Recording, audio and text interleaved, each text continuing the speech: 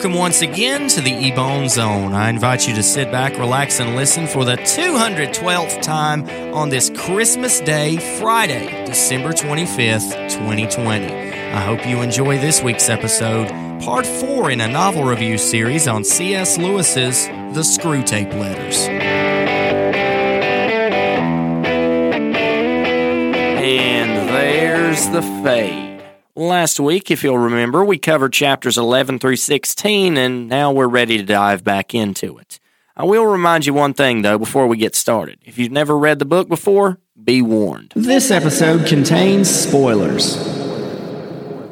Now, where were we? Gluttony is the subject of Screwtape's next letter in chapter 17, and he says Wormwood is acting a bit foolish because he wrote about it in a smart aleck way. And what he doesn't realize is that over the last century or so, the human mind has been desensitized to it.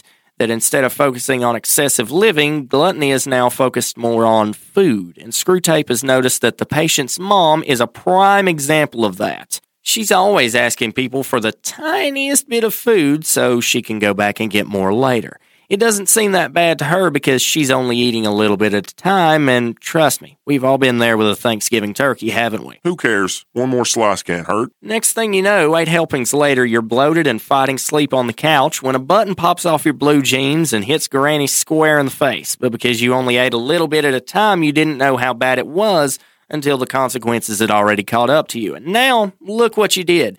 Granny's got a black eye, there's frosty silence descending over the living room, and you know you're on the naughty list this year. It's the same way here. Okay, maybe not the exact same way. Screwtape tells Wormwood to keep his man committing little sins so that he doesn't realize how bad it's getting until it grows to consume him entirely. He says that guys are controlled by vanity and that Wormwood can use that vanity to cause him to become a gluttonous slob by letting him think that he's the only guy in town that knows where food is properly cooked.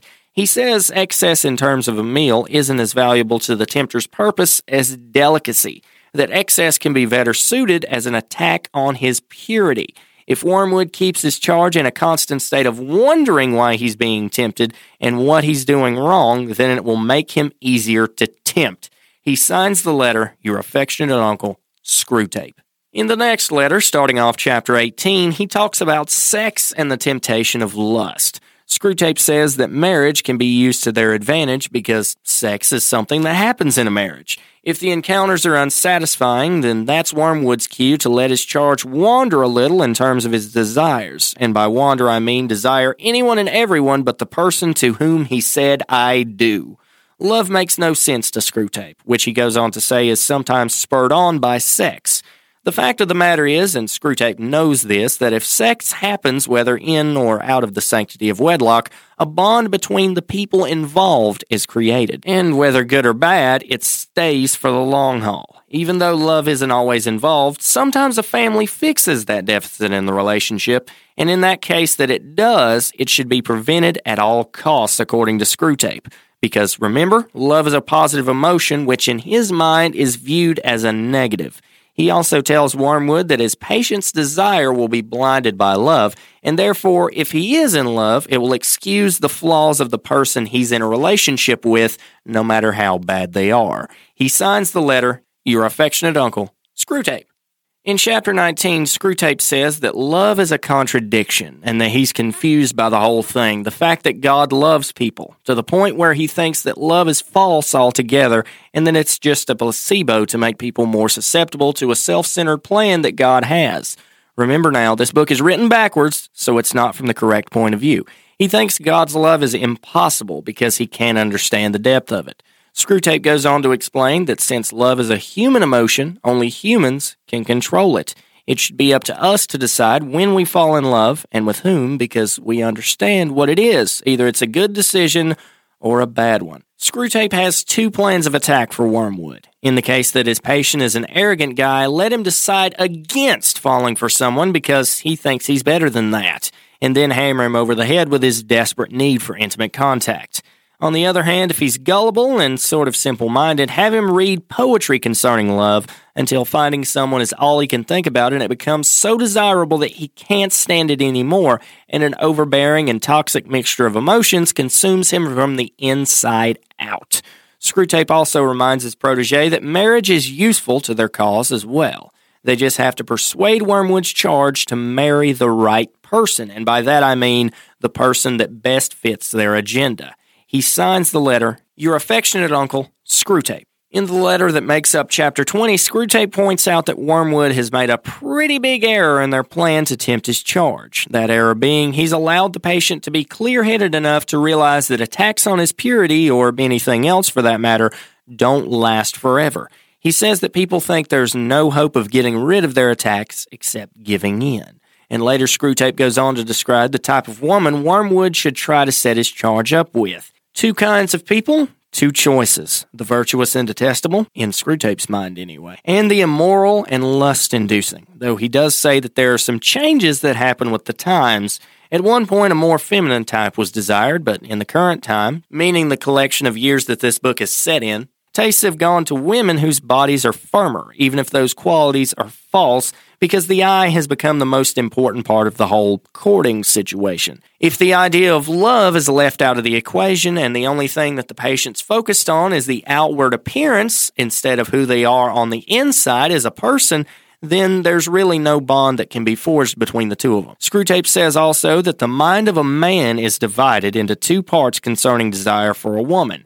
A, someone virtuous and capable of being a loving wife, and B, someone who is more geared toward the pleasures of the flesh, and therefore someone who makes it easier for them to tempt Wormwood's charge because she's doing some of the heavy lifting already. Screwtape says it's best for Wormwood if he gets his charge to marry the woman who's going to cause trouble, because even though with the institution of marriage there's a failure in the area of fornication, there are also ways he can use that to his advantage. The letter ends as it always does. He signs it, "Your affectionate uncle, Screwtape."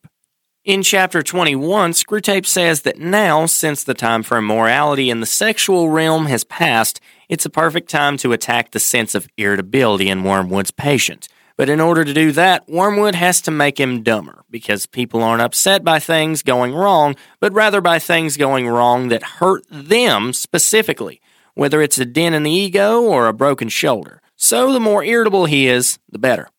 Inconvenience is key, basically. Also, he knows that nothing makes Wormwood's charge angrier than time being given to something else other than whatever he wants, whether it's a last-minute meeting at work or a birthday party for someone, or even his friend stopping by unexpectedly. Screwtape figures that Wormwood can use that to his advantage by keeping it in his patient's mind that he is loaning out his time to people and therefore is doing them a favor in much the same way as you would letting a neighbor borrow a cup of sugar even though it's the third time this week and you're starting to think they're taking advantage of you. Irritated but just kind enough so no one will notice, such as church or his job, so that he'll detest them both eventually. Ownership is another thing to make a big deal out of, according to Screwtape. Basically, he wants Wormwood to teach his patient that ownership is the same throughout every sense of the word. Take this for example. When someone says, "my country," you can pretty well guess that they're proud to live where they do. But when someone says, "my way is better than yours," it just sounds like they're being a jerk. See the difference? Screwtape thinks that they'll be able to exploit that difference to the point where every sense of the word will mesh into one singular meaning that will boil down to the patient's own conceit. We've all seen this before. That mentality of I'll do what I want, when I want, how I want, and you will not stop me. That's what they're trying to get out of Wormwood's charge here. Basically, it's my time, so I'm doing you all a favor by being here or doing this in the first place. They want that sense of ownership to come from a place of arrogance and not endearment or goodwill. The irony here is that we own nothing. God's the landlord and we're just the tenants. He signs the letter, "Your affectionate uncle, Screwtape." This isn't your typical Christmas episode, I know, but I hope you enjoyed it anyway. I hope you took something away from it as well, be it a laugh, smile, or simply forgetting your problems in life for a few minutes. Even though this year looks a lot different from the past, to say the least, I would be remiss if I didn't say, God bless you, and I wish you and yours a very Merry Christmas.